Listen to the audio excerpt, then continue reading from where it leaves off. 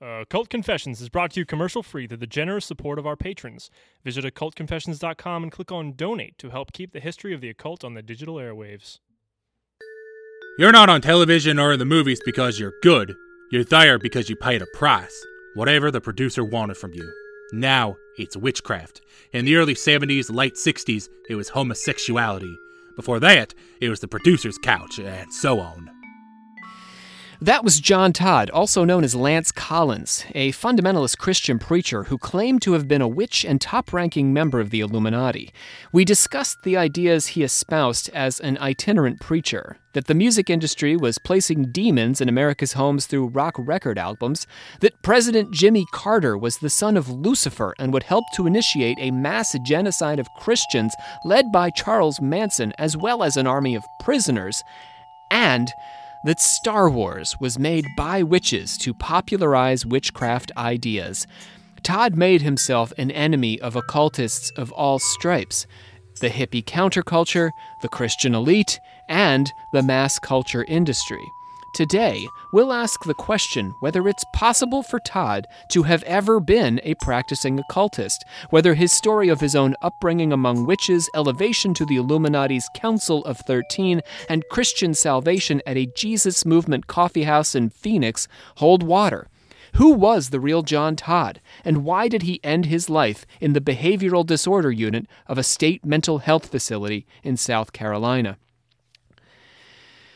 My name is Rob C. Thompson. I am the Supreme Hierophant of the Secret Order of Alchemical Actors with my Ph.D. in things ritual, to be totally honest, but occult rituals, to be totally specific. I am joined by Bree Litterall, our metallurgic prophet. Hello. What's going on? I'm still in a pantry. Yeah, nothing has changed, really. This is part 2, so we're just carrying on here. Yeah. John, any news from you in the pantry? No, not really. Just more food is around. Can you eat it, or is it all, like raw? It's all like dried. I mean, I see some Tide Pods are looking kind of tasty, but nothing too much. No. I just want to clarify, John is not eating Tide Pods right now. Not now. Let's No, make him not pledge ever. so that he doesn't put anything in his mouth. We, the members of the Secret Order The of Secret Alchemical Order of Actors, Alchemical Actors do solemnly commit ourselves to a full and honest telling of the history of the occult as far as we know it. Bree, do you know how to do this now? Plugs, dude. What Plugs. am I doing? Oh, plug. Wonderful.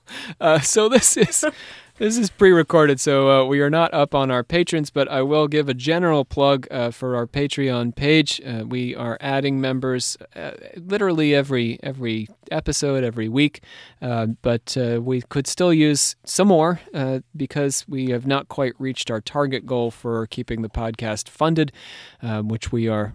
You just got to do. We got websites to pay for and equipment and things like that.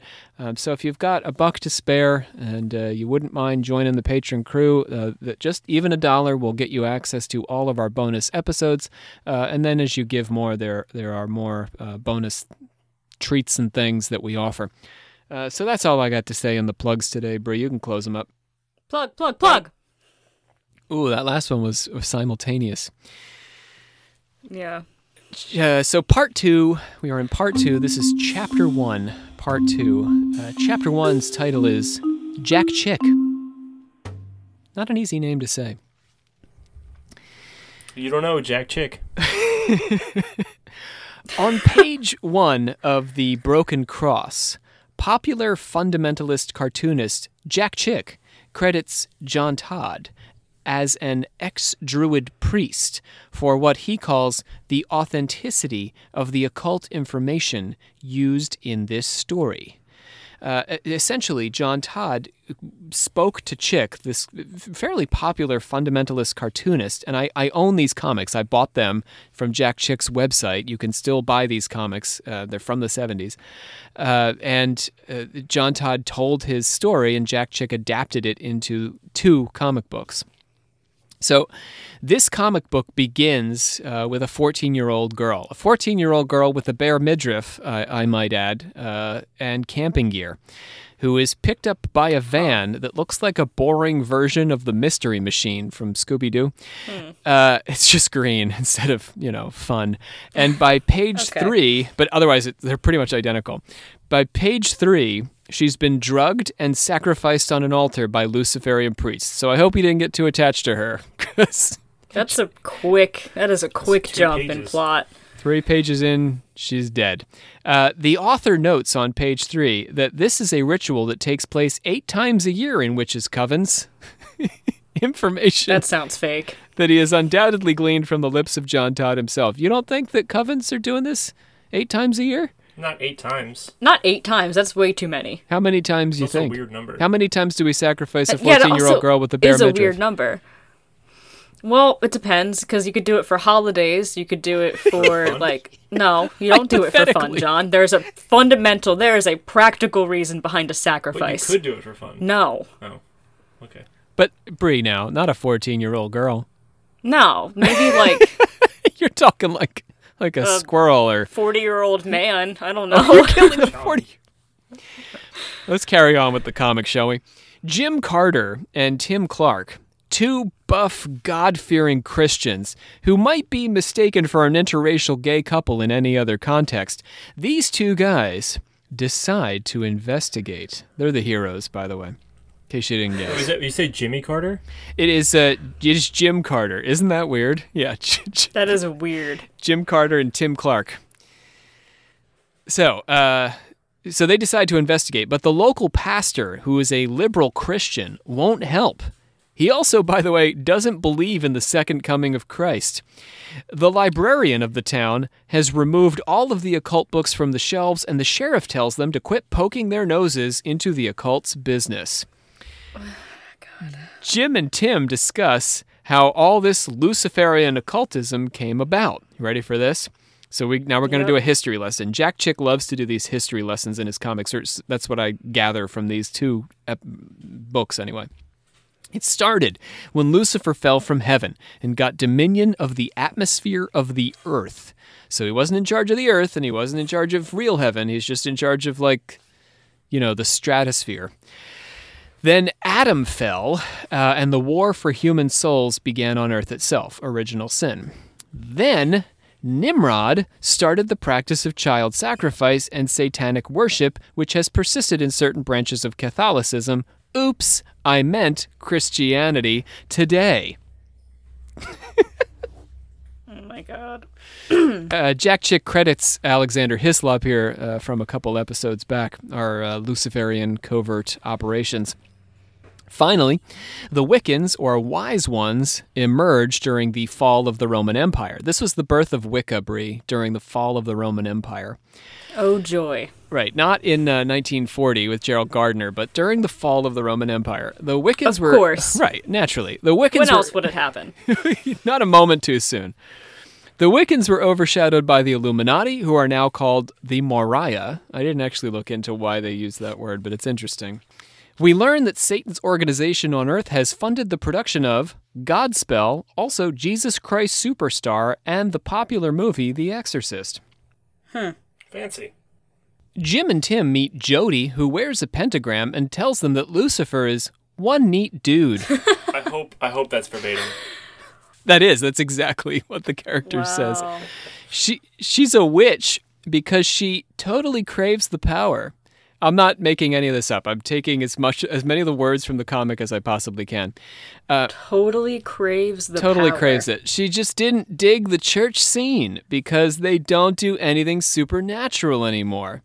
Satan totally allows her to control anyone except those Jesus freaks who repel her spells back onto her. What?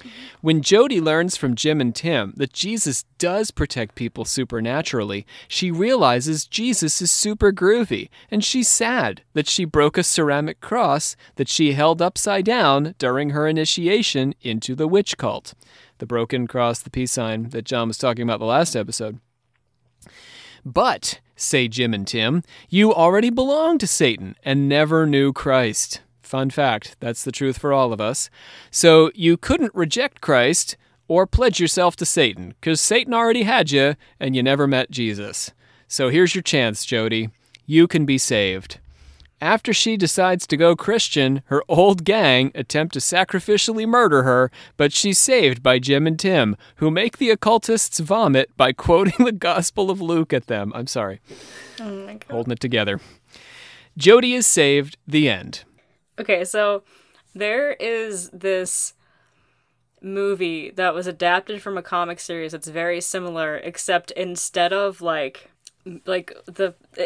like the same thing, except it's all surrounding the game Dungeons and Dragons, and it's pretty much that Dungeons and Dragons is like Lucifer's game, and it's like this whole witch cult thing. Time, right? Yeah, I'm pretty sure it was also D&D came the out same like time. in the late 70s.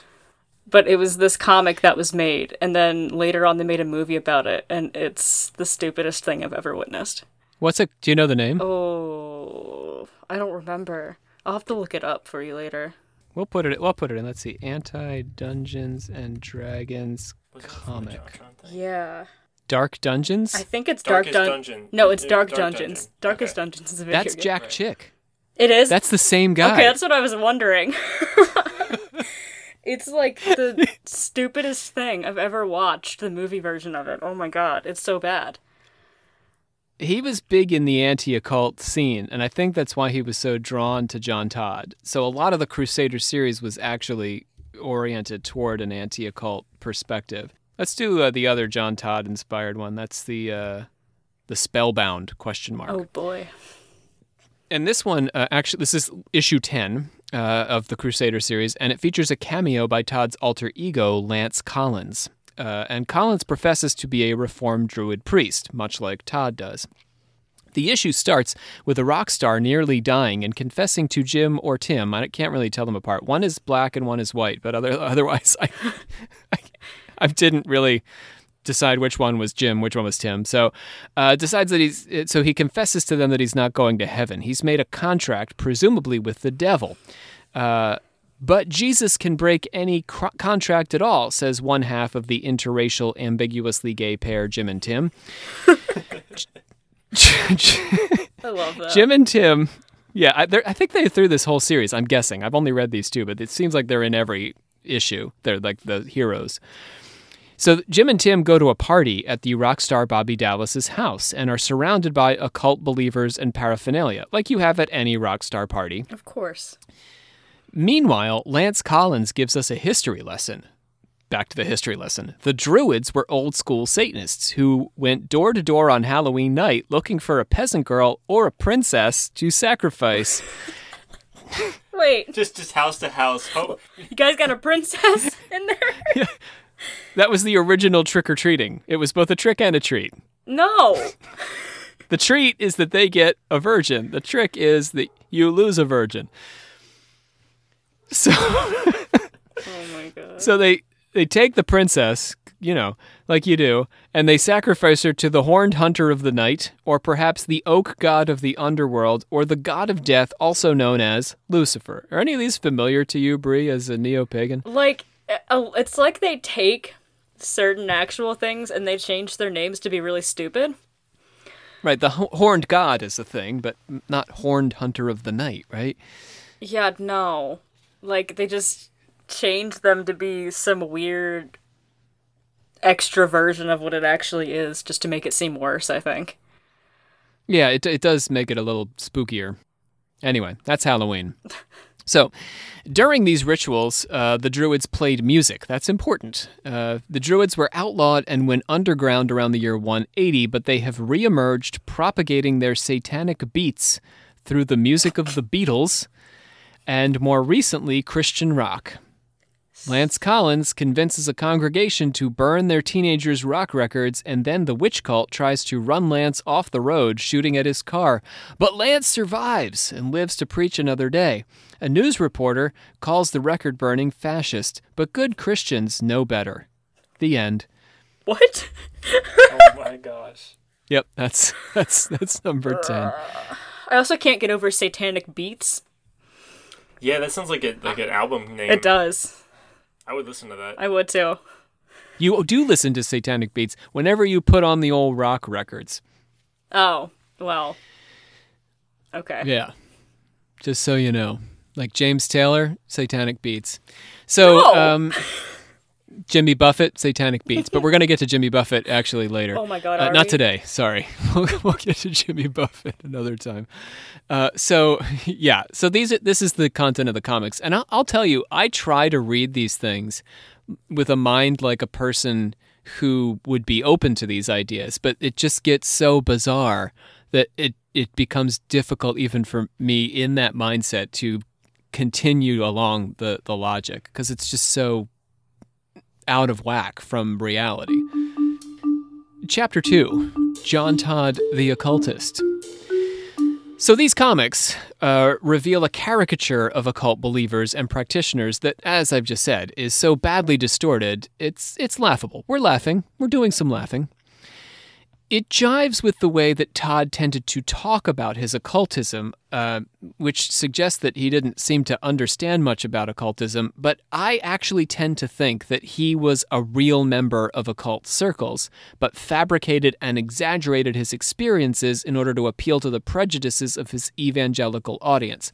Going back to what Bree was saying about those gods, that, those names are distorted to make them seem spookier, but inside the name is the name of actual neo-pagan deities, right? Yeah, for the most part, yeah. That sort of captures the way Todd and the occult function. Todd as preacher when he's talking about the occult.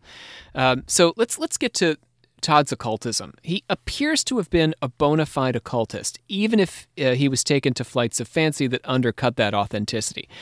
He's able to name-drop major works in the demonological canon, like, for example, the Key of Solomon. And he makes reference to actual real-life participants in Gardnerian Wicca and Druidism. Remember that name, John? Yes. Oh my God. You had one job. Can you do it? Can you say the name? Yeah, John, say the name. Starts with a Raymond. Raymond. Yep. With a B. You got it, Rob. You're almost there. Raymond Buckland. Raymond Buckland. Right. This is part 2. That was so long ago. It's been 2 weeks. You're right. We haven't moved. Raymond Buckland, doctor of anthropology at Columbia, met John Todd in New York and became his Illuminati handler. These are all, remember all these details from part 1. He was for real an actual person and a actual leading figure in Gerald Gardner's nascent Wicca movement. Todd is incorrect in labeling Buckland a Columbia professor of anthropology. He actually immigrated to Long Island and worked as a flight attendant for British Airways. So, wow. All right. Nowhere near anthropology professor. I mean, I guess both anthropology professors and flight attendants travel places. I guess. But as part of their job, right? But Todd is right that Buckland was a significant importer of Gardnerian witchcraft into the United States. Buckland was sort of a major figure in forming various covens around the U.S. More telling, though, are his regular references to a man named Isaac Bonowitz.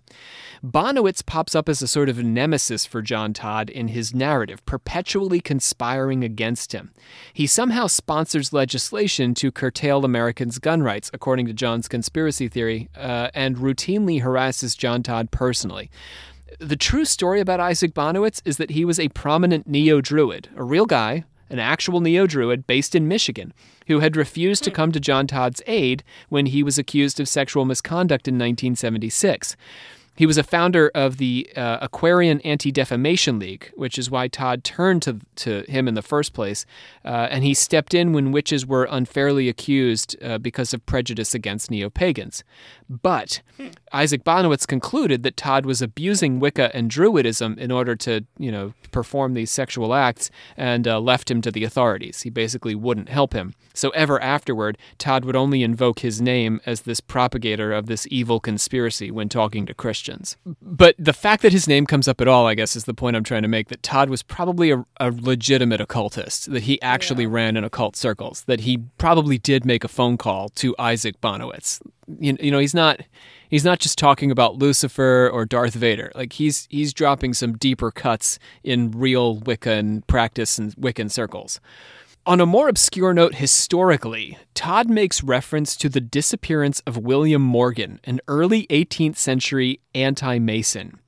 In 1825, Morgan had been planning to publish a book exposing the Freemasons' various secret rites and practices when he was suddenly thrown into debtor's prison in Ontario County, New York.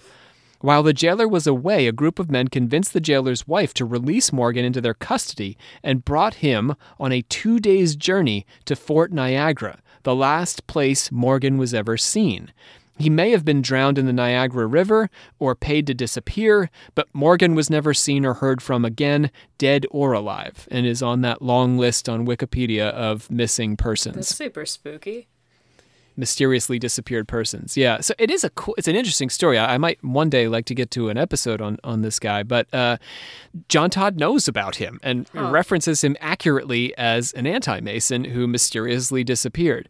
It seems like he's poking around in occult literature as well. Like he knows about these weird, deep-cutty kind of things. He also knows people in the Wiccan community and the Druid community in the United States at this time period. This guy's so weird. It is, isn't it odd? Yeah. So, but then he goes and does this bizarre thing. We're like, oh yeah, Rob, he seems so authentic. But then, okay, then it falls apart. Like in one word, it falls apart. His authenticity begins to degrade when he starts talking about the source book of all witchcraft. Now listen closely when I say what this source book is. It is the Necromonicon. The Necromonicon. Now, John, why are you laughing at the pronunciation of the Necromonicon? Because he switched a couple letters around. Yes. Yeah. It is a malapropism of H.P. Lovecraft's fictional Necronomicon of Alhazred. But over and over again, this is not like he screwed up once. Like he does it constantly. He mentions this book many times when he's preaching, and he always does it as the monicon, not the nomicon. It's kind of nerdy, but it really shows you that in some instances he just isn't digging below the surface. Mm-hmm. He claims that all witch texts have been derived from this source, the Necromonicon, including the Book of Shadows and the Book of Mormon. No! What? Book of Mormon? Oh my god. Yes, Mormons are totally witches. Yes. They made Star Wars. Witches who made Star Wars. Yeah, George Lucas, and they're all a bunch of Mormon witches. Mitt Romney is just... Oh my god. Mitt Romney, the guy who played Chewbacca. Yes. Does anybody? Do you guys know his name? He just died recently, didn't he? Yeah, he did. It was like 2 years ago. Yeah. So Todd seems to think we'll put that on the resources page. Todd seems to think that Lovecraft was a genuine occultist, HP that is. He tells one congregation that a recent movie adaptation of Lovecraft's Dunwich Horror, which actually our group is currently working on an adaptation of radio style, but this movie starred Sandra Dee. He said it included a real depiction of occult practice. The Dunwich Horror is one of a handful of Lovecraft stories that makes direct reference to the Necronomicon. The plot centers on a family who manifest monsters on Earth by mating a human woman with one of Lovecraft's otherworldly gods. The cross-dimensional monsters and invocations read from an imagined book do make for good reading, but they have nothing to do, Bree, back me up here, with any known occult practice whatsoever. No, they do not. Lovecraft was not an occultist at all. He had a fantasy of occultism at best. Yeah. In one reference to the Necromonicon, Todd confuses it with the Book of Enoch, saying how it related a version of Genesis in which the sons of God had sex with the daughters of men and produced giants. How do you confuse... Okay. Yeah, I mean, how he confuses... It's a good question, Brie, but he just... Because he doesn't read these books, he just knows their titles. Wow. He might not even be aware that the Book of Enoch exists. He does not even know their titles. You're right. The titles of fake, books within books. Yeah, because that's not the title of anything. Well, it is now. I think some Lovecraft, person has written a Necronomicon, but at the time, it wouldn't have existed as a book even. Let's see, what else? He incorporates some of what at the time was cutting-edge extraterrestrial theory. He says great wise ones descended to Earth from another world, intermated with the people there, and produced the race of witches. So we did this on our extraterrestrial Armageddon episode, and these ideas were coming out in the 1970s. That was the Nephilim, right? Yeah. Which is also a word that's sometimes used to describe the giants who are the offspring of the angels and daughters of men. Yeah. So it's working both ways. Either the fathers are aliens or they're angels. So modern day witches, according to Todd, believe that these wise ones come back and check up on us. But this doesn't mean that UFO sightings are necessarily genuine encounters with beings from other planets either, because Todd also says that although the witches seem to believe in alien life and its influence on humanity, they also tend to conjure UFOs with the help of demons, and ignorant humans mistake them for legitimate extraterrestrials. So there's a lot of weird UFO things lingering inside of Todd's theories as well. Occultists are not confined to amusing pranks, though, in the Todd universe. Witchcraft encompasses an extremely dangerous international cult that members can never quit. Manson belongs to a brotherhood called The Process that engages in human sacrifice. This is a reference again to the Process Church, which we mentioned last time, founded by two former Scientologists in the United Kingdom, often identified as a form of Satanism. In any case, Todd believes they carry out contract killing. He says they are so radical that in order to kill me, John Todd, they would gladly give their own life up right in a meeting. That sounds fake. Right? Because he's so important, right? The conspiracy theory also makes John Todd out to be, he is his own superhero in his theory. $50,000 apparently came down for the killing of Sharon Tate, and Manson only made $2,000 of that. So Manson's got a pretty bad contract with the Illuminati. The only way out of the Illuminati witch cult is to convert to Christianity. Otherwise, they will kill you. She was having a baby, meaning Sharon Tate, and she didn't want the baby to be raised up in it, Todd said. She wanted out. After his conversion, Todd visited a meeting of 5,000 witches with some of his fellow Christians in hopes of converting some of them. One of the witches snuck out of the meeting. This is, again, all according to Todd. One of the witches snuck out of the meeting and told Todd that they could bring him converts, but only if he had a safe place for them to go. At the time, Todd didn't have such a place, but during the course of his ministry, he went around collecting funds to create a secret halfway house. This is for real. He told one congregation that he'd already built a retreat, but some pastors interfered with the security of the place, and the occult was watching and came in and machine-gunned 3 girls to death and 1 worker. Oh. I don't think that's real. I don't think that really happened. Okay, I hope not. But some extreme stuff, yeah. So the only real part in that is that Todd did go around soliciting funds to build a halfway house for former Illuminati witch cult members. The girls were ages 15 to 18, our victims here. $10,000 is the minimum bounty they put on a witch's head when she or he quits, and they hire professional killers to find and murder these people. This terrifying narrative was part of Todd's attempt to convince his audience that witchcraft was real and an apparent threat to Christians. He claimed that 75% of Americans participated in the occult. Let me say that again. 75% of Americans participated in the occult. That is a lot. And that it was the fastest growing religion in the country. What? Yeah, that would make me more famous than Joe Rogan and Call Her Daddy combined, if that were true.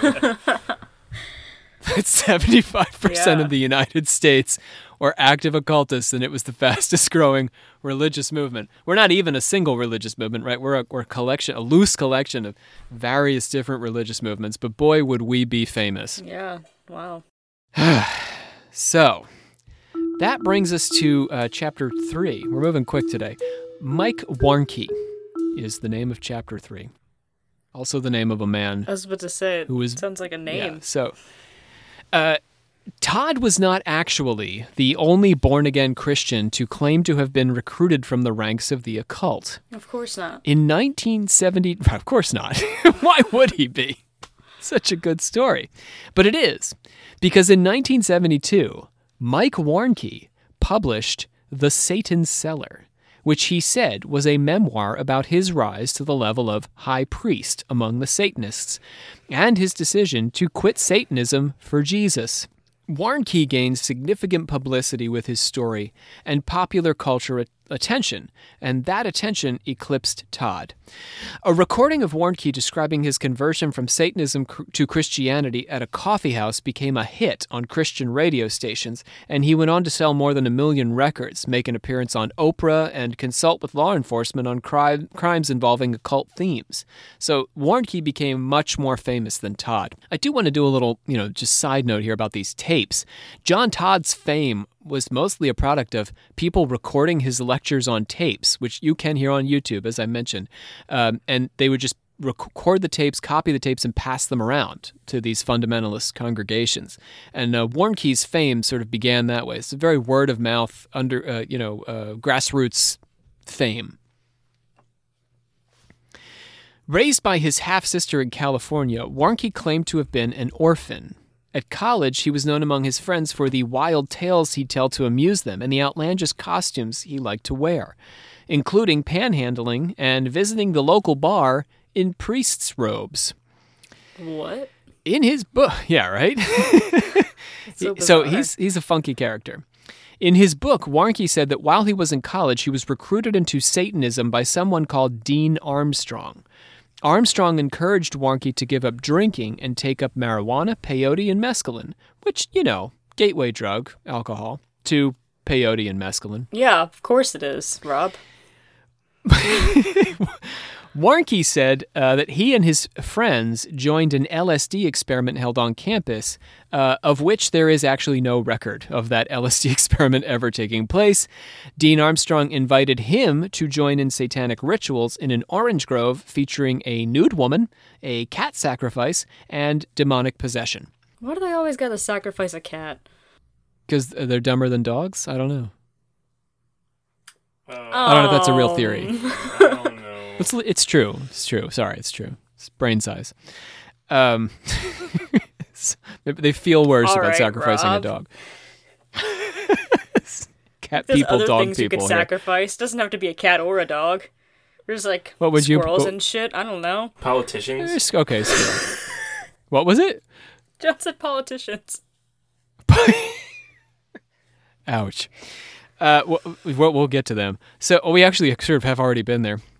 But anyway, much like Todd, Warnke rose to the level of a high priest and was gifted an apartment that came complete with 2 sex slaves. Of Nice. course it did.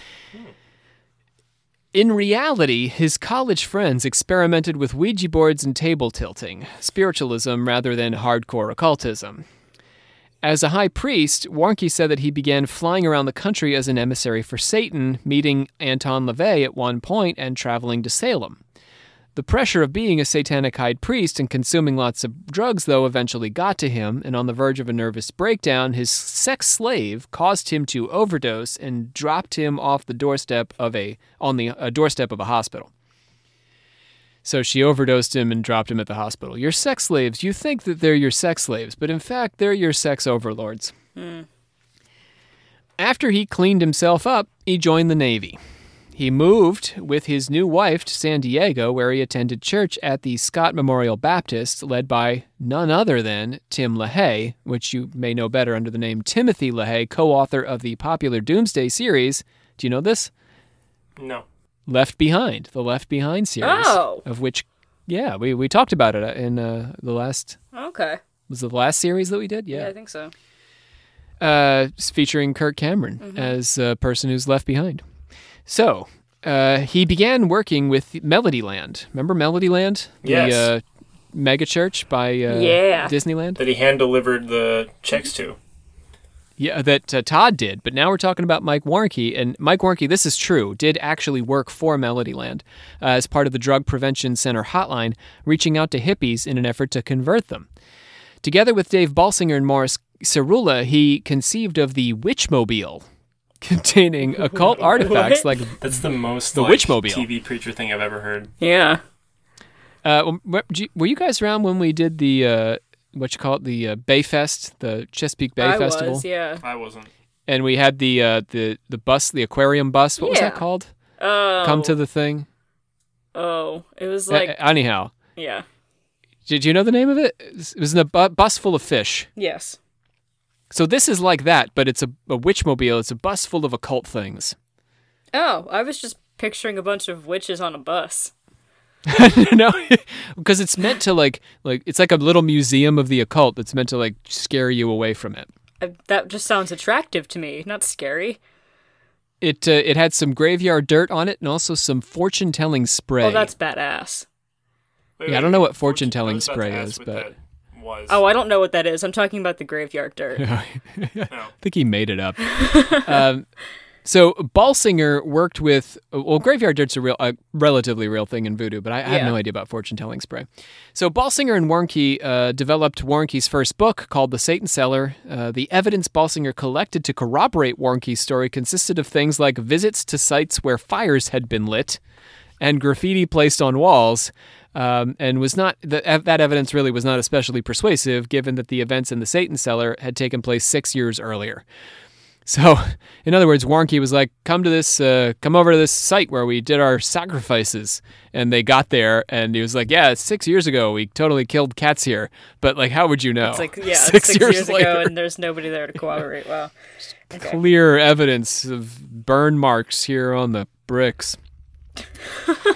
That's so vague.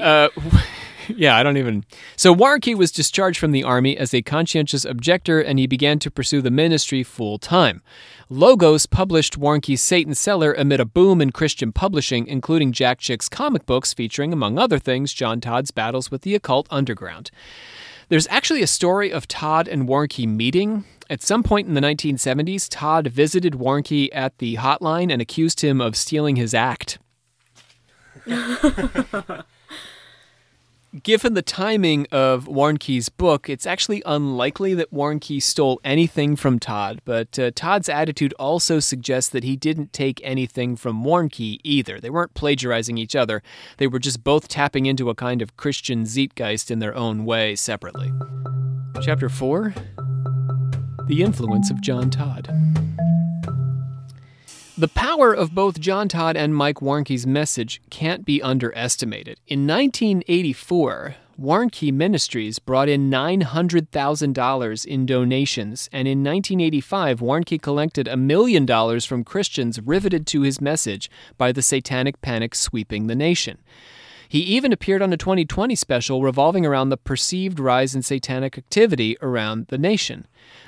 Todd, unlike Warnke, was not as good at capitalizing on what he was doing. He just wasn't as organized or as mercenary, I think, as Warnke was. So I'm sort of using Warnke as a way of showing how into this the American public was at the time period.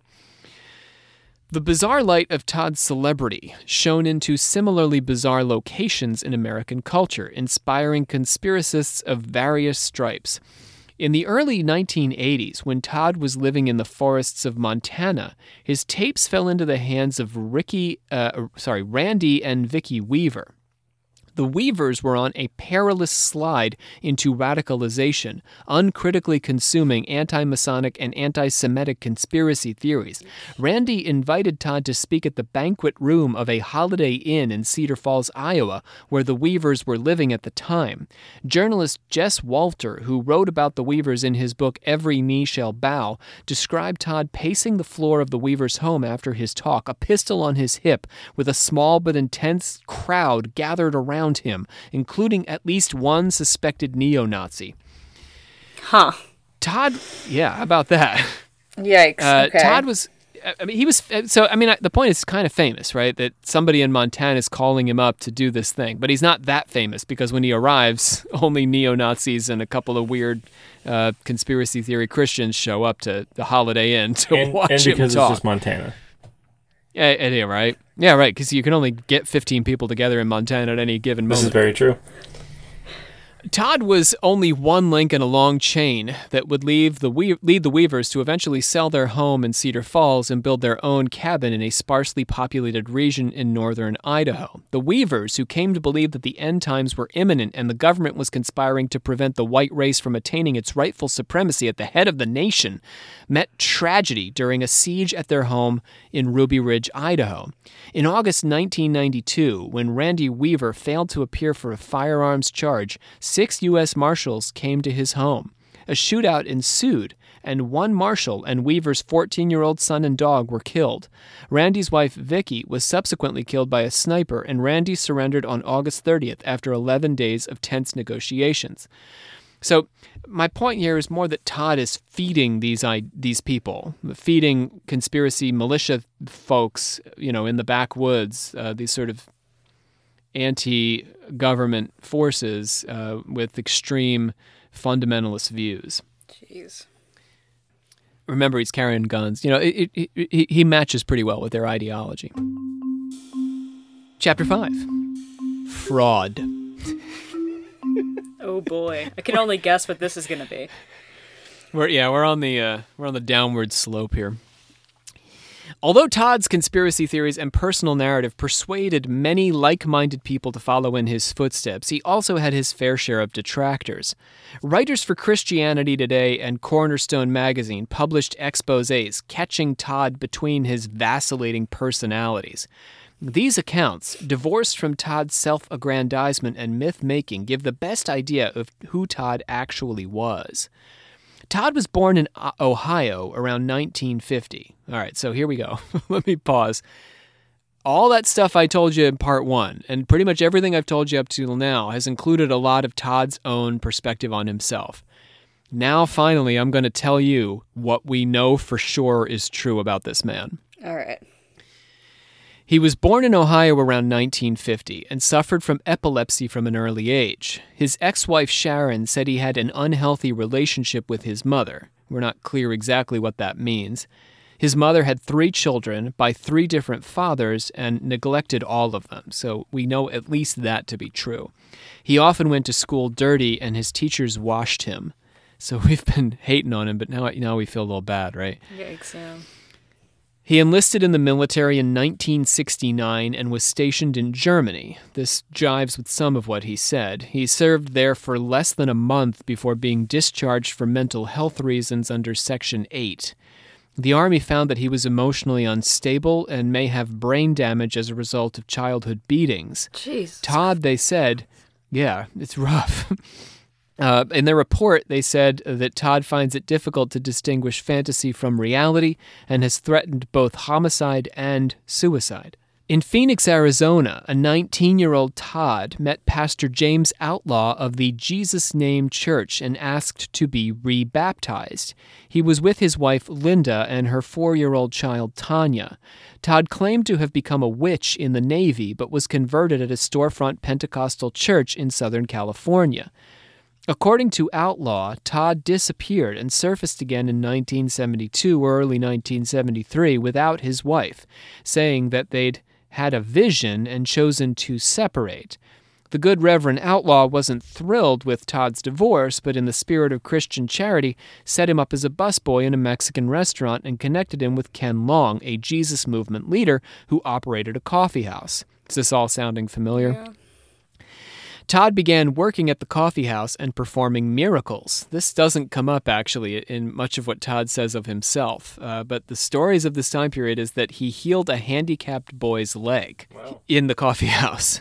He married Sharon Garver in 1973. Soon, allegations began to surface that he was seducing teenage girls at the coffee house, where he was apparently also performing miracle healings. 2 of the girls admitted to having sexual relations with him, and 4 girls said that he'd attempted to convert them into a witch's coven, and Ken Long fired him. It was probably around this time that Todd went to work for Zodiac Productions. Do you remember Zodiac Productions? No. No? So this was the record label he claimed to work for. He claimed that he had worked for them in the early 1970s before he'd been converted. Remember that he was actually converted in 1969. But Zodiac Productions as a record company is completely untraceable, even though Todd claimed they were behind all major labels in the rock industry. However, the company name Zodiac Productions does exist. In fact, they were a producer of gay pornography. Oh, okay. Huh. Yeah, so we can sort of connect the dots ourselves there. Yeah. He claimed to work for Zodiac Productions. He claimed it was a record label, but it seems likely that Todd actually did work for a gay pornography company for some period. Okay. Todd next appeared on a local telethon where he claimed to be the personal warlock for the Kennedy family, that JFK had faked his own death, and that he had just been on Kennedy's yacht with him. Oh, boy. He further claimed that Governor George McGovern murdered a girl as part of a satanic ritual. The telethon raised $25,000, and Doug Clark invited him to participate in his Amazing Prophecies program. It was at this point that Jack Chick first heard Todd through Doug Clark's Amazing Prophecies group in 1973 and was inspired to create the first of his 2 comics based on Todd's conversion narrative and conspiracy theories. Todd moved to Santa Ana and began holding Bible studies. His wife reported that he mixed the Bible with witchcraft teachings and was attempting to seduce some of the girls in his Bible study group. There are a lot of patterns in Todd's life. Yeah. He was confronted by pastors at Melodyland in 1973 and stormed out of the confrontation. Todd was both witnessing to Sharon's relatives and teaching witchcraft to them. After impregnating his wife's teenage sister, him and his wife split, and he moved to Dayton, Ohio. So, again, Melodyland, right, is another enemy of Todd, much like Isaac Bonowitz, that becomes an important part of his conspiracy theory, conspiring against the good Christians of America everywhere. But you can see, and if we look at his actual bio, the reason he dislikes them is because they confronted him about this weird quasi-pagan preaching he was doing and this attempt to seduce teenage girls. Or, I guess, success in the case of his wife's sister. God. In Dayton, he started a relationship with Sheila Spoonmore and opened his occult bookshop called The Witch's Cauldron, which he ran from 1974 until 1976. He married Sheila after 2 years together. Parents of local teenagers, however, began to complain that he was corrupting their children, and a 16-year-old girl accused Todd of conducting witchcraft rites in the nude and forcing her to have oral sex. Todd served 2 months of a 6-month sentence after Jack Chick, the comic book artist, intervened to get him released for medical reasons. Todd was apparently having seizures while he was in jail. He returned to Phoenix, swore to the good Reverend Outlaw that he was done with witchcraft for good, and this man, what a man, got Todd a job again as a cook at a local steakhouse. Like, there's a true Christian, this Reverend Outlaw. My goodness. It's also I kind of a guess. great name. That is a great Reverend name. Outlaw. Yeah, pretty badass name, too. Especially in Phoenix, Arizona, right? Like, that's Oh, yeah. There's a lot of fry cooks. Wild West. Okay, so, but just like last time with poor Reverend Outlaw, Todd quickly disappeared without so much as a word to the Reverend before he left. It's clear that Todd did not make a full conversion to Christianity on Labor Day in 1972, because after all, he's running the Witch's Cauldron in 1974. In fact, he vacillated back and forth between neo-pagan and Christian religious communities from the time he was 19, and perhaps even before then. Todd gave a tape of one of his anti-occult sermons to a guy called Mike Griffin of the Faith Baptist Church in Canoga Park, California, where Todd was a member. The tape had been recorded over another tape. So we used to do this back when we had tapes. Oh, yeah, VHS. Right? Yeah. VHS tapes. Yeah. You make a sex tape with your wife, but then you would, tape the kid's birthday party, and then, later you'd be like, oh, let's watch that birthday party, and then it would, wonk out, and then you'd go back to the sex tape, which you'd record it over because it was longer than the birthday. Huh. So this is essentially what happened to Todd, not the sex tape thing, because we're talking about an audio tape. We're talking about a cassette tape here. Okay. Okay. So the tape had been recorded over this other tape, and when the sermon that he'd recorded, the Christian sermon, ran out, it switched back to the original content recorded on the 3rd of March 1976, and that content was of Todd explaining, in the context of a class on witchcraft given in his occult bookshop, The Witch's Cauldron, that witchcraft was superior to Christianity because it had been around for 8,000 years. Oh, that's great. Yeah, much older than Christianity was the argument he was making. So here are these Christians huddled up listening to this tape of John Todd's sermon, and suddenly it goes, and I think that witchcraft is superior to Christianity, and on and on. That was a really, really good cassette impression. It was. I'm impressed. Oh, thank you. And I haven't heard a cassette tape in, since 98. So, yeah, thank you, John. When I was a kid, I did used to record on cassette tapes. So I guess I was a podcaster back then, too, but, without the digital media to podcast out to. But you had to make all the sound effects yourself. Yes, I did. I did indeed. Todd had confessed to some backsliding and claimed that the tape was only made to drum up business at his occult bookstore. You run in some Christian circles, John. Have you heard this term backsliding? Sometimes, yeah. When you fall back into your old sinful ways post born againness. Yeah, I haven't really heard that word a lot, but I've definitely heard about that type of thing happening. And it's sort of like a get out of jail free card. Like you confess to backsliding and they're like, "Oh yeah, all right. That happens." Okay, yeah. Yeah, but you're here now. So it's all good. So when the church confronted Todd with the tapes, he shrugged, dropped his automatic pistol, picked it back up, and left. Oh, that's scary. Okay. Yeah. Power move there, or just an open threat, really. Oh my God. The church revoked his membership as well as their endorsement of his ministry. But in 1978, Todd was tapped by the good Reverend Tom Barry to tour churches in Maryland. You said torture. I was like, whoa. That's what I thought you were saying. What did you think I was saying? We thought you were talking about straight up torturing a church. Torture churches. Well, no. So, torture. It's like a tongue twister. So he went through Maryland, PA, and Indiana at the invitation of this guy, Tom Barry, who just was anxious to believe his story. According to Christianity Today, this was the peak of Todd's fame. So this was after multiple episodes of churches discovering that he was going back and forth with pagans and carrying guns and seducing girls. He performed to crowds of thousands. And while some pastors regretted their association with him after the tour, the Reverend Tom Barry was a true believer, encouraging Christians to gather weapons and ammunition to prepare for Todd's coming apocalypse. During his second, much longer incarceration in the 1990s, Todd threatened to sue the state of South Carolina for failing to allow him to practice his Wiccan beliefs. Oh, no. We're back again. Yeah. In the 1990s, he's a Wiccan again.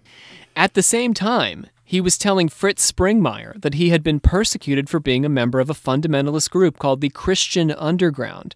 So he was claiming to be both. He was suing the state for not letting him practice as a Wiccan, and he was telling this guy Fritz Springmeier, who we'll hear more about in a moment, that he was part of this Christian Underground. Can you just pick?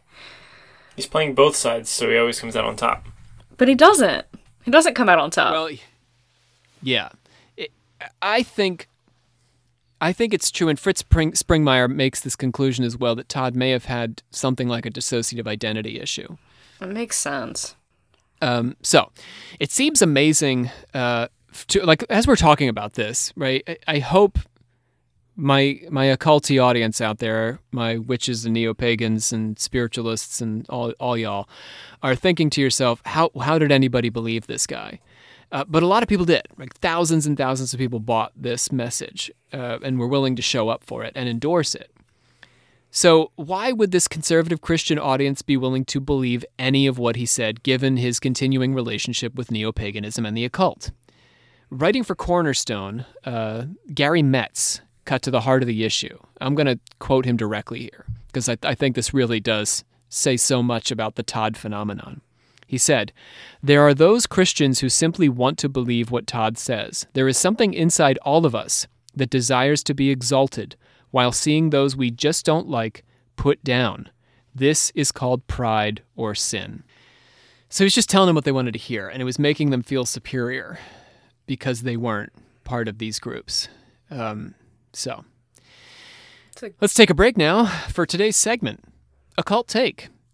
Today's quote comes from one of the Todd tapes. Todd is describing his upbringing in witchcraft. And Mickey Moore, our friend over at Occult Connecticut, who's the very name of the podcast is an homage to the Occult Confessions here.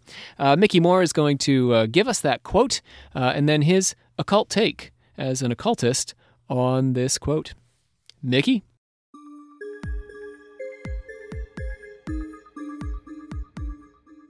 Good morning, afternoon, night, evening, etc. Confessors. This is your dear peripheral friend, Mickey. Dr. Rob had sent me a quote a while ago from who he told me was an occultist turned fundamentalist preacher. I've not read the quote. I have made sure to stave off on doing so because I want to respect the idea that this is supposed to be my gut reaction, so let's get into this.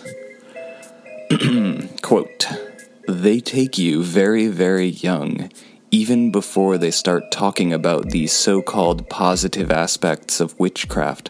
They talk about the negative aspects of Christianity. They brainwash you from very early childhood that the Christian is the most evil being or creature in the universe, that he wants nothing more than to take the everyday witch out and shoot him, burn him, whatever he can do."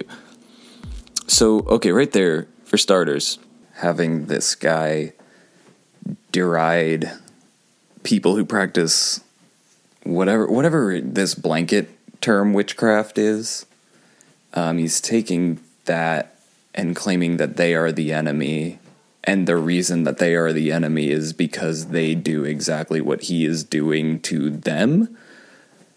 That's silly. And then beyond that, you have this idea of people taking you very young into these cults, which I am gonna just go out and say that these they don't exist. Like there is no basis for that other than like sensationalized stories and like, yeah, okay, so like people have their quote unquote covens, but you know, I mean, how often is a coven just, you know, Martha and the gals getting together, having a few drinks and reading tarot? Nothing against that, of course. I'm not saying that as if it's a negative thing, but you know, it's like no one's getting together with this idea of, okay, how can we murder the Christians today? You know, I mean, when in Rome, I guess, but, sorry, too on the nose. Anyways, I don't believe in the concept of these secret cults that take your children, and, I mean, okay, so you have, for example, Children of God and things like that, but, okay, those are Christian cults, right?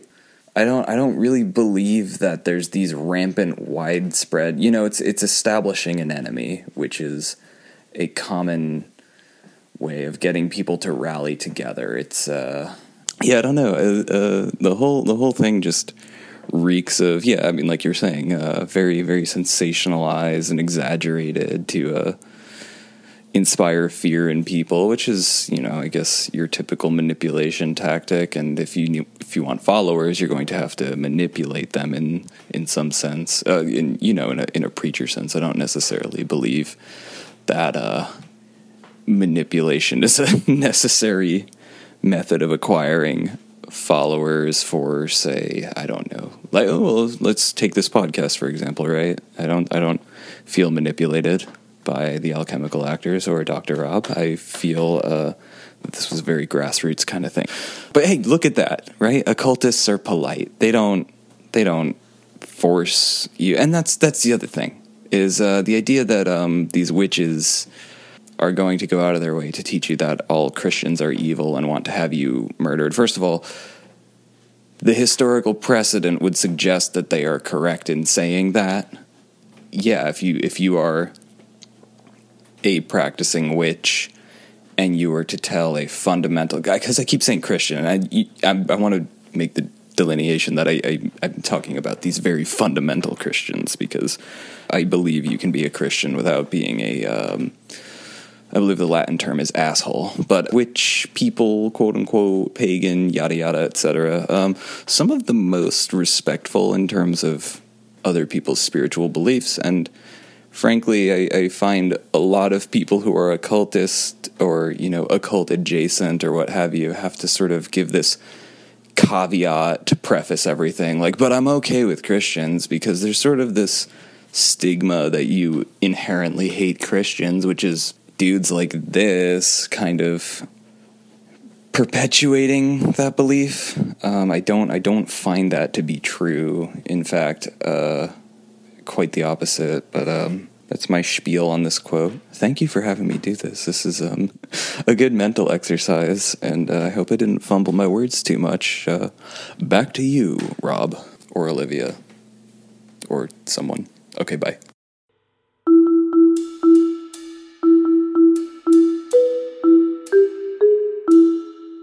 Is this chapter 6? Yes. Chapter 6. Prisoner. You should probably say chapter 5 as well, just to be safe. You already said chapter 5. That was Okay. fraud. Chapter 5 was fraud? Yeah. Oh, okay. I remember because I made a comment about it. Never mind, it's chapter 6. You're right. I apologize. In 1995, Fritz Springmeier, a leading proponent of Kathy O'Brien's mind control sex slave theories, which will be the subject of our next episode, published his book Bloodlines of the Illuminati, which included the transcript of a tape that John Todd made while he was in prison. 8 years later, Springmeier himself would wind up behind bars, convicted of armed robbery with a semi-automatic weapon in Portland, Oregon. What? These are some of the craziest people. Yeah, these Oh my I God. just it's insane, right? And yeah, like when you just Google these guys, this is the stuff that comes up.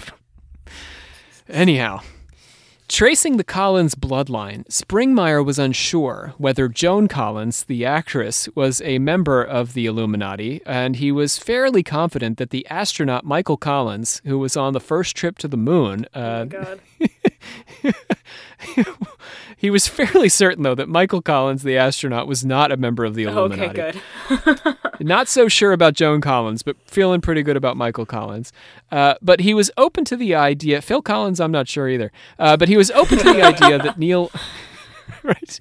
I can feel it coming in the air. But he was open to the idea that Neil Armstrong actually might be, which is just like a side note of Michael Collins. God. Neil Armstrong doesn't have the Collins name, but Springmeier says the first flag on the moon was the Scottish Rites Masonic flag. You thought it was the American flag. It was the Scottish Rites flag. The American flag is only in the Stanley Kubrick fake of the event. The Todds were a splinter group of the Collinses, by the way. Both Lincoln and Madison were married to Todds. Mary Todd Lincoln. Lincoln was also a Rosicrucian, by the way, and a member of the Order of the Lilies Council of Three, along with prominent occultist Pascal Beverly Randolph, featured in our very first episode here on Occult Confessions, and also the war hero Ethan Allen Hitchcock. At first, Springmeier does not name Todd as his source, saying only that he's gotten his information about the Collins family from, quote, an ex-insider who is now a Christian. But the stories he tells bear a distinct similarity to Todd's own tales. The Collins family immigrated from England to Salem, bringing witchcraft with them. They were not prosecuted during the Salem witch trials, but manipulated the trials to have innocent Christians killed. Is this all sounding familiar? Yes.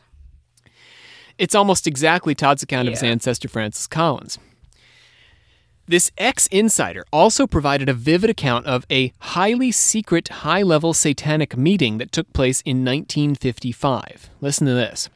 Representatives from the 13 families of the Illuminati gathered, and the Grand Mother of the Illuminati, a Collins at the time, sat on the great throne with her two sons standing beside her.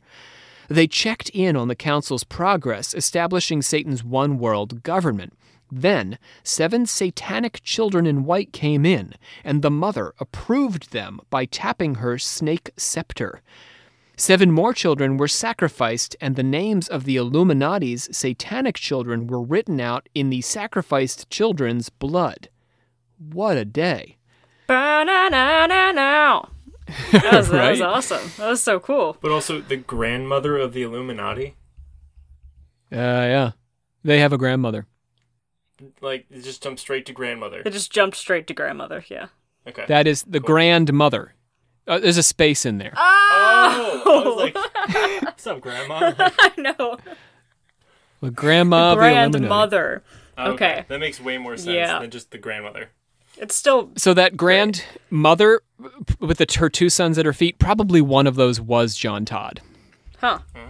Okay. In this event, right? Because it's Springmeier telling the story, and he doesn't say that he got it from John Todd directly, but he did. Like, this is a John Todd story. Sounds like it. Yeah. So, although Todd has a clear hand in Springmeier's account, Todd actually does not control Springmeier's narrative. Springmeier suggests, as we've sort of been hinting at here, or directly saying, that John Todd developed multiple personality disorder as a result of his Illuminati training. We're not saying it's a result of his Illuminati training. I suspect he might have a dissociative identity because of childhood trauma. These multiple personalities for Springmeier explain why he toggled between being an occultist, a Christian, a karate instructor, and a sexual predator. We haven't gotten to the karate instructor yet. That's coming. This is karate instructor. Further, it appears that after his conversion to Christ, he received so much lack of understanding and persecution from Christians that he backslid for a period of time, but was brought back to Christ by the repeated message, "Jesus loves you." I know of no one who has openly talked about the Collins family. I could be wrong. He may not be legitimate. But I feel so strongly from what I have experienced that I honestly believe that the man is just what he says he is. Springmeier relays Todd's jailhouse tape as a message from a hierarchy survivor recorded on the 26th of February, 1991. I'm John Todd, and this tape is being made in a prison cell in South Carolina. It is very late at night. All the inmates are locked down in their cells, but you'll still hear noise on and off. And if the guard comes by, I'll have to stop and be very quiet. The reason for this tape is that I've been framed and then put in prison by orders of U.S. Senator from South Carolina, Strom Thurmond. I want to say this now before I go on. Whoever receives a copy of this tape, I'm asking you to make a copy or copies and get this word out. Make phone calls. Let people know what has happened to me. In Columbia, South Carolina, Todd claimed to be launching a publishing company and invited female college students to apply to work for him. One of these applicants he forced to take pills at knife point before raping her, warning her before she left that a network of men was protecting him. A second woman he'd compelled to perform oral sex on him, as well as 2 karate students he'd molested, came forward, and Todd was successfully prosecuted and sent to prison. So, just a reminder that in the South, Todd is working as a karate instructor. Oh my God. In his right, so this is like he becomes legitimately dangerous in the 1980s. Yeah. He always sort of was underneath the surface. He was always packing a pistol and using it to threaten people, but he was always molesting girls or I don't know, pressuring them into sexual relationships, statutory rape. But now this is a violent rape, a rape with a deadly weapon. In his jailhouse tapes, Todd attacked the case against him in his characteristically convoluted style. He claimed that the officer who refused to allow him to take a polygraph was promoted for his efforts, that the police obtained a search warrant to retrieve a knife involved in the rape, but collected documents having nothing to do with the crime. The documents pertained apparently to Todd's involvement with the Christian Underground, an organization we mentioned earlier, but now I'll tell you what they do. They were formed to oppose state laws that allowed for the trial and conviction of parents as child abusers without hearing from the parents themselves. The Christian Underground was apparently very worried about child psychologists stealing children from their parents on trumped-up charges. In truth, this was not an entirely unreasonable concern at the time period, given the false memories coming through children's mouths during the Satanic Panic, which we talk about in our Satanic Panic episode. We started seeing how 90% of the people being tried were fundamentalist Christians, so an underground was formed. It contained Christian survivalists, but it contained everyday people also. I was arrested for 1 rape. I was suspected in 3 and maybe as many as 80. Family members on their way home from work at 5:30 in the evening were hearing this on the radio. Never before was anybody that wasn't murdered ever given this much publicity. The federal prosecutor wanted to make a deal in 1988 if Todd would turn over the names of the people in the Christian Underground, but Todd refused. He goes on to detail a complex scheme involving Strom Thurmond's friend, Senator Strom Thurmond, and a woman he was involved with who was somehow the supervisor of the women who accused Todd of rape. Strom Thurmond's claim to fame, he was a senator. He was one of the oldest senators. I think he was in his 90s when he died. And I believe he voted against the Civil Rights Bill. So, anyhow. Todd believed that Strom Thurmond was targeting him because he'd been removed from the Board of Regents at Bob Jones University after Todd revealed his high-level involvement in the Freemasons. This was kind of true. Todd made the tape after he'd been in prison for 4 years. An older couple had been helping him financially throughout his incarceration, but Springmeier stepped in when the couple was no longer able or willing to support Todd. Send checks, says Springmeier in his book, made out in the amount of $5 to Johnny Todd, care of the South Carolina Department of Corrections. Todd was released from prison in 2004 and committed to the Behavioral Disorder Unit, where he died on the 10th of November, 2007. And that's the story of John Todd. Jesus Christ. Like, it seemed like way too many stories put together to be one person. It's a complex tale, isn't it? It really takes 2 episodes to get through all of the complexities of what John Todd was and did. And said he did. Yeah, because it's a lot to break down and figure out. All right, this is epilogue. Rob's take. So what can we make of the strange case of Reverend Todd and Mr. Collins? Did you get my reference there? The strange case? Of Dr. Jekyll and Mr. Hyde. Yes, and Mr. Hyde. Yeah. There's something to be said for the idea that the conspiracy theorist projects onto the world their horror at their own demons. But even accepting that Todd had serious documented issues differentiating fantasy from reality, it's clear that he was also inclined to just make things up. I think Todd genuinely believed in his broad conspiracy theory. I also think he knew that there was no such thing as the Necromonicon, and was, right, and he had to have known, right? And he was well aware that he had never met the Beatles or Charles Manson. He also had to have known, at least on some level, that he was working through personal grudges against Melody Land and Isaac Bonowitz, among others, in his theories. He invented these things in the spirit of the ends justifying the means. They made his conspiracy theory seem more substantive, and the conspiracy theory was the real deal in Todd's eyes. So the theory was more important than the details. You see what I mean? Yeah. The bigger reality that we glimpse between the many faces of Johnny Todd has to do with the transformation of conspiracy theory itself from the early modernist days of Hislop, Webster, and Miller to the less racist but more sensational stories of people like Cooper, Kathy O'Brien, and John Todd. The conspiracy theorist gives a performance of fear, but knowingly constructs a postmodern pastiche or simulation of conspiracy that only holds together through the invocation of familiar feared entities and does not have any internal coherence. Star Wars, etc. Star Wars, rock music, like the things Christians fear, just lumped together. The conspiracy theory suffers from selective amnesia. It selects the historical evidence that bolsters the concept of a conspiracy while overlooking contradictory evidence. The act of overlooking is not one of disproving. Unlike the academic seeking out and arguing against the counter-argument, the conspiracy theorist simply pretends it isn't there. The conspiracy revival dates to the 1920s and 1930s, the twilight of what we humanists call modernism. The age of modernism, which lasted through the 19th century into the 20th, is a time period in which people who think tended to think that they could find an underlying theory of everything. Does this sound familiar, guys? We talked about modernism in class. Yeah. Einstein famously sought his grand unified theory of physics. In the world of culture, we had Karl Marx and Friedrich Engels arguing that all of society could be explained in economic terms. Even things that don't seem to have anything to do with the economy go back to money, if we ask Marx and Engels. The things we find attractive, for example, are based on the things that are most expensive. It's more expensive now to be thin and tan because cheap food is fattening, time to get fit is hard to schedule, and we spend most of our time indoors. And so we're turned on by thin, tan people. Or at least that's what Pornhub thinks. Sigmund...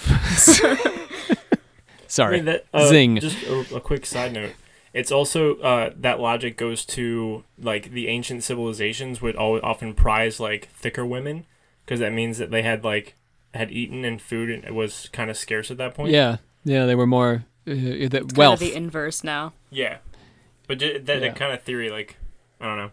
That's where that kind of comes from, It's the Marxist take. Yeah, exactly. There might be some validity to it, but certainly the money isn't everything. It's not absolute in any sense. We can go to Sigmund Freud, who was also a modernist, and he created his own version of this idea when he tried to explain all of society as a product of subconscious drives, mostly sexual ones. So this was a great time to be a conspiracy theorist, the 1920s, 1930s, 19-teens, because a great time to create a conspiracy theory in which one secret cabal was working behind the scenes to shape humanity according to their mold. During the conspiracy revival era, theorists believed they could prove the existence of conspiracy using actual historical evidence and documentation, as we talked about in the first half of our series here.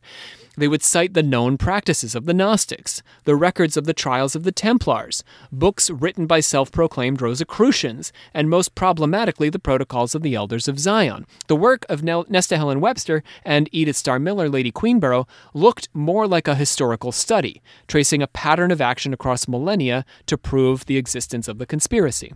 But when we move into the 1960s with conspiracy theorists like John Todd, we move past the modern era.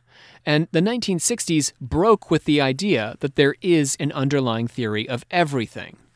These theories of everything didn't apply to everyone, the postmodern, right? After the modern theorist said.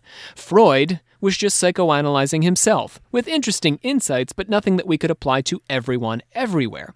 And Marx's theories might work in the Western world, but their application to places like Papua New Guinea or even China don't translate as easily. In our postmodern world, we've broken the link between the grand historical arc and anything like documentation. If you look at the theorist Milton William Cooper, who we talked about on our last episode and who we will talk about again on our next episode, 2 episodes ago, I should say, you'll see lots of documents found on fax machines or in garage sales or passed by people who know people. Somehow they land with Cooper. But the plots are disjointed and don't really inform anything like a single agenda. So if we look at the work of somebody like Edith Starr Miller or Webster, they're taking their time to really outline this clear, cohesive plot. But Cooper doesn't care. There's just a bunch of documents that, imply there's stuff going on behind the scenes, but he doesn't actually identify what the plot is. Michael Aquino's Temple of Set is trying to mind control the public into worshiping Lucifer, and the Illuminati are trying to blow up Jupiter with their spacecraft Galileo. But what do these things have to do with each other? Cooper doesn't tell us. Cooper doesn't care. That's the postmodern conspiracy. Micro-evidence for grand, incomprehensible plots is the stock and trade of the postmodern conspiracy. Phrases in Beyoncé songs or props in Harry Potter movies. Have you guys heard conspiracy theories, right? Or like podcasts? Yes. Yeah. There are no manifestos detailing dark designs or surreptitious accounts of backroom rituals. The postmodern conspiracy theorist picks and chooses isolated movie frames or phrases taken out of context in political speeches, icons and corporate logos, joins them all together in an arc that holds together, sort of like a collage. These things never belong together, but when you put them together, they feel like something more than themselves. But that feeling is really just a feeling. There's nothing substantive to it. An alleged pedophile ring in the Democratic Party, an imagined code in hacked Democratic Party emails, Anthony Weiner, satanic ritual abuse, and a family pizza restaurant in the Chevy Chase neighborhood in Washington, D.C. Put these things together, and you have a QAnon plot. The Beatles, Star Wars, Gardnerian witchcraft, Salem, the Rothschilds, the Freemasons, Charles Manson. You have a John Todd plot. Pizzagate is just the return of John Todd, but he's now calling himself QAnon. Todd may have disappeared from our collective cultural consciousness, but his influence survives. On our next and final episode in this occult conspiracy series, we will follow John Todd's legacy to its most extreme conclusion in the story of a vast human trafficking ring of brainwashed sex slaves operated by people at the highest levels of business culture and government. Next time on Occult Confessions, Kathy O'Brien's occult mind control conspiracy and the CIA's Project Monarch. We are pre-recorded, so we don't have an order of confessors for you this day, but please, by all means, jump on, give us a review, join us on the Facebook group, interact with us any way you can. We love to have you reach out and contact us. Our sources for this episode series included Jesse Walker's The United States of Paranoia, Edward E. Plowman, The Legend of John Todd in Christianity Today, that issue from February 2nd, 1979. My thanks to Shannon Landers for getting the copy off of the shelves of the University of Maryland College Park libraries for me. Jess Walter, Every Knee Shall Bow, Gary Metz, The John Todd Story in Cornerstone Magazine from the 6th of October 2006, Fritz Springmeier's Bloodlines of the Illuminati, Jeffrey Melnick's Creepy Crawling, Charles Manson and the Many Lives of America's Most Infamous Family, Jack Chick's Spellbound and The Broken Cross, Volumes 10 and 2 respectively, in the Crusader series, also transcripts of the John Todd Lecture from the Elkton, Maryland Baptist Church in 1979, compiled by Campbell M. Gold in 2009. And I do want to make a note that you can search John Todd's tapes. Just search John Todd tape on YouTube. And if you want to listen to them, it's an experience. So they're there. All right. John, I promised that this was your opportunity to bring us on home. Oh. All right. I hereby adjourn and declare closed this meeting of the Secret Order of Alchemical Actors until such a time as we get together and do it again. Okay, show off. That was good. I've been listening to Olivia for like way too long. Whew. We survived. Boy, that was a trip. That was a lot. Yes. Any closing thoughts for the people on our way out the door here? Stay safe. Don't be John Todd. Yeah, no. Don't be John Todd. Please. I was joined, as with the last episode, by Bree Litterall, our metallurgic prophet. Goodbye. Also John Cook, our patron progenitor. Bye-bye. All right. That's us. My name is Rob C. Thompson. I am the Supreme Hierophant of our Secret Order of Alchemical Actors and your host. We will be back in 2 weeks with the final episode in our conspiracy theory series, the occult conspiracy series, I should say, and that will be our occult mind control episode. And then we'll be moving on. Whew, boy, I am exhausted. We've gotten through COVID in this series and everything else. Wow. All right, that's it. Signing off. We'll catch you next time. Olivia will be back, and we'll be back at the Occult Conspiracies. Thanks for joining us.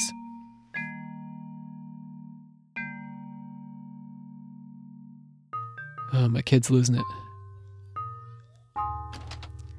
Daddy's almost done. Give Daddy 1 more minute. All right, guys, give me 15 seconds. Okay. Sorry. Almost there. We're so close. Where were we?